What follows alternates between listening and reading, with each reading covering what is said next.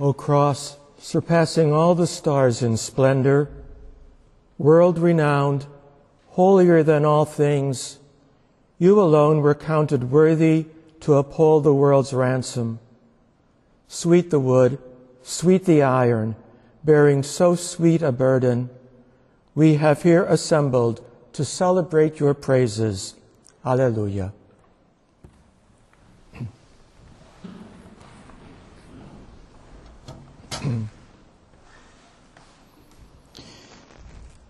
I've been listening to a series of lectures given at a recent preaching conference at Notre Dame University. One presentation in particular caught my attention. It was on preaching the parables of Jesus, and it was subtitled, Explain, Exclaim, Proclaim. I was a bit disappointed when the presenter said that the last thing we should do with the parables is try to explain them. Rather, the preacher's task is to exclaim and proclaim them anew, seeing the contemporary world as if through their eyes. I must confess, however, that it is almost impossible for me to refrain from trying to explicate the mystery of the cross of Christ. There has been century upon century of attempts to explain or at least understand what was happening when Christ died on the cross. What was being wrought and by whom? Why was it necessary, or was it? What was the human need, and what was the divine response, and was it efficacious? Anyone with even a glancing acquaintance with Christian theology is aware of the many theories or models that have been offered to help us wrap our minds, if not our hearts, around the mystery of this event, so central for our Christian self-understanding.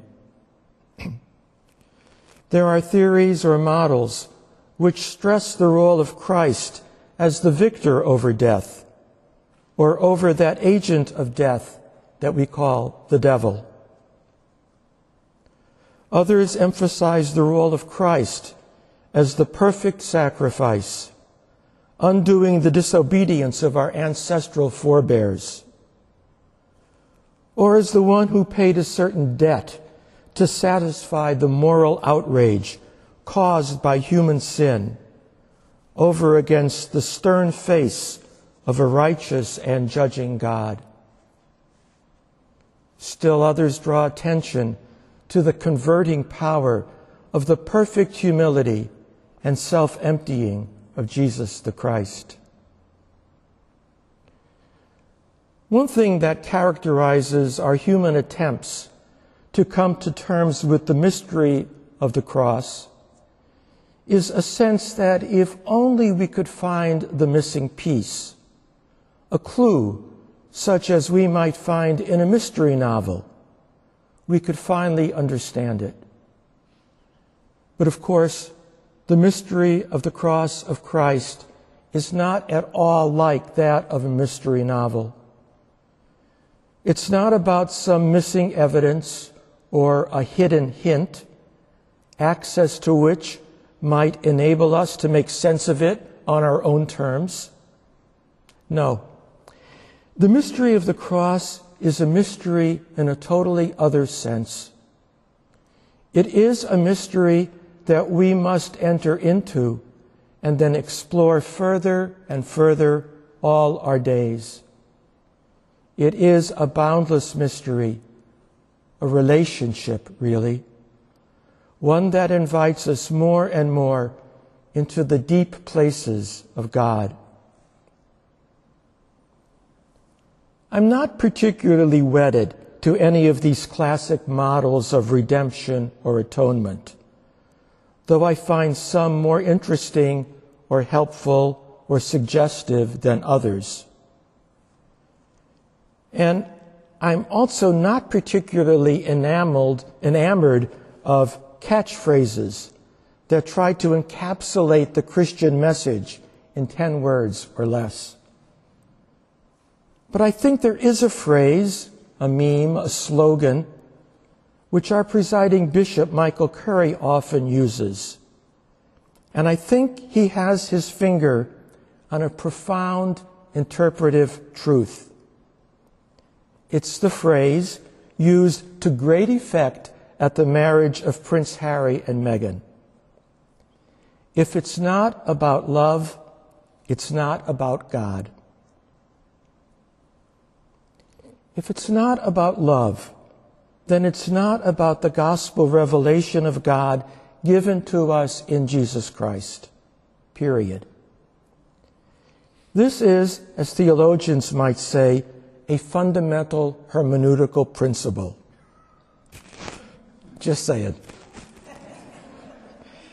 And it is a principle that needs to be applied with special rigor to any attempt to wrap our minds around the cross. The cross is all about love and nothing but love. Yes, it is a message of love that is embedded in a particular historical and political situation, which makes it messy and sometimes hard to comprehend. It is a message about love that meets evil, suffering, and death head on. It's a tough love. But it is, above all, a message of love and a sign of God's enduring love for God's creation. It is not a sign of a vengeful God, which a deficient Trinitarian theology usually ascribes to the Father. Nor is it a sign of a passive Son who is victimized by both the Godhead and the human order. Nor is it the magic work of the Spirit, who is unable to do better than to pull a rabbit out of a particularly unfortunate hat. No, it is the work of the one God working out eternal love in a particular time and place, a place not so very different from our own today. And any theology or spirituality that would lead us to think that the cross that we celebrate today is ultimately a tragedy, rather than, in the classic sense of the term, a comedy, is simply wrong. Before the gospel reading, we sang the hymn, "Come, O Thou Traveler." It is one of over 6,000 hymns written by the endlessly prolific Charles Wesley, the 19th century Anglican priest who, with his brother John, gave birth to the Methodist movement. One of the glories of Wesley was his deep conviction that from first to last, the work of God, including and especially the work of the cross, is a work of love.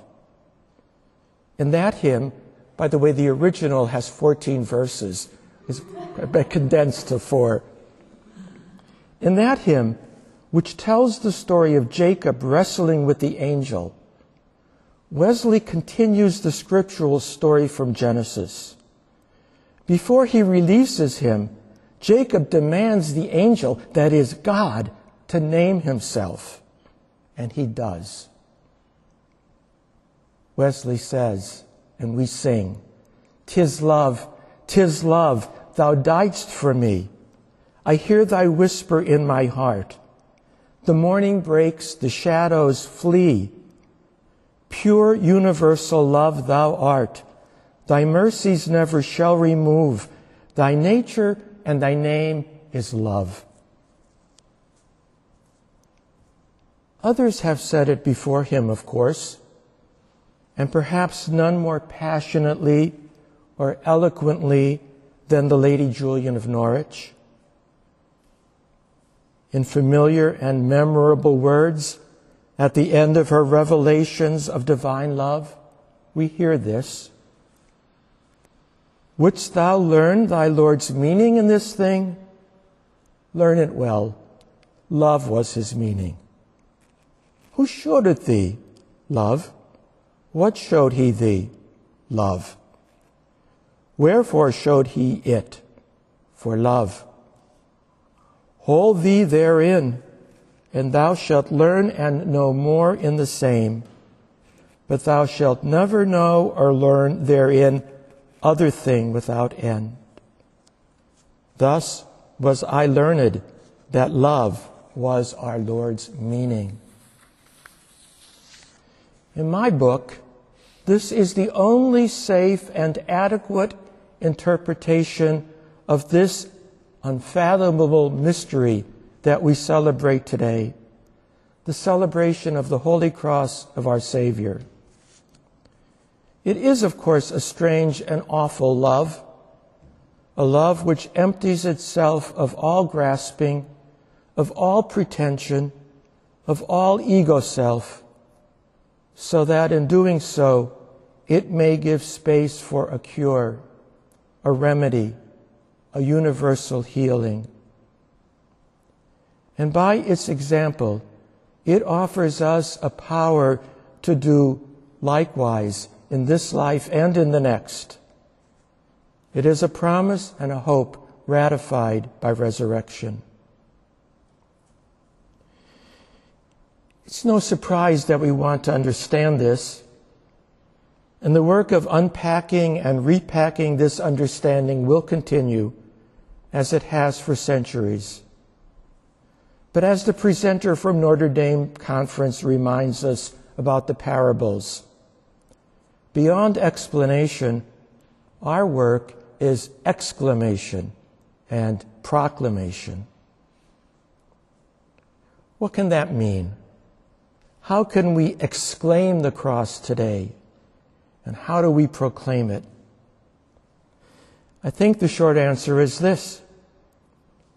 We proclaim the cross by living lives that are themselves more and more self-emptying and less grasping and controlling, and living into that difficult discipline or practice in thought, word, and action, day by day.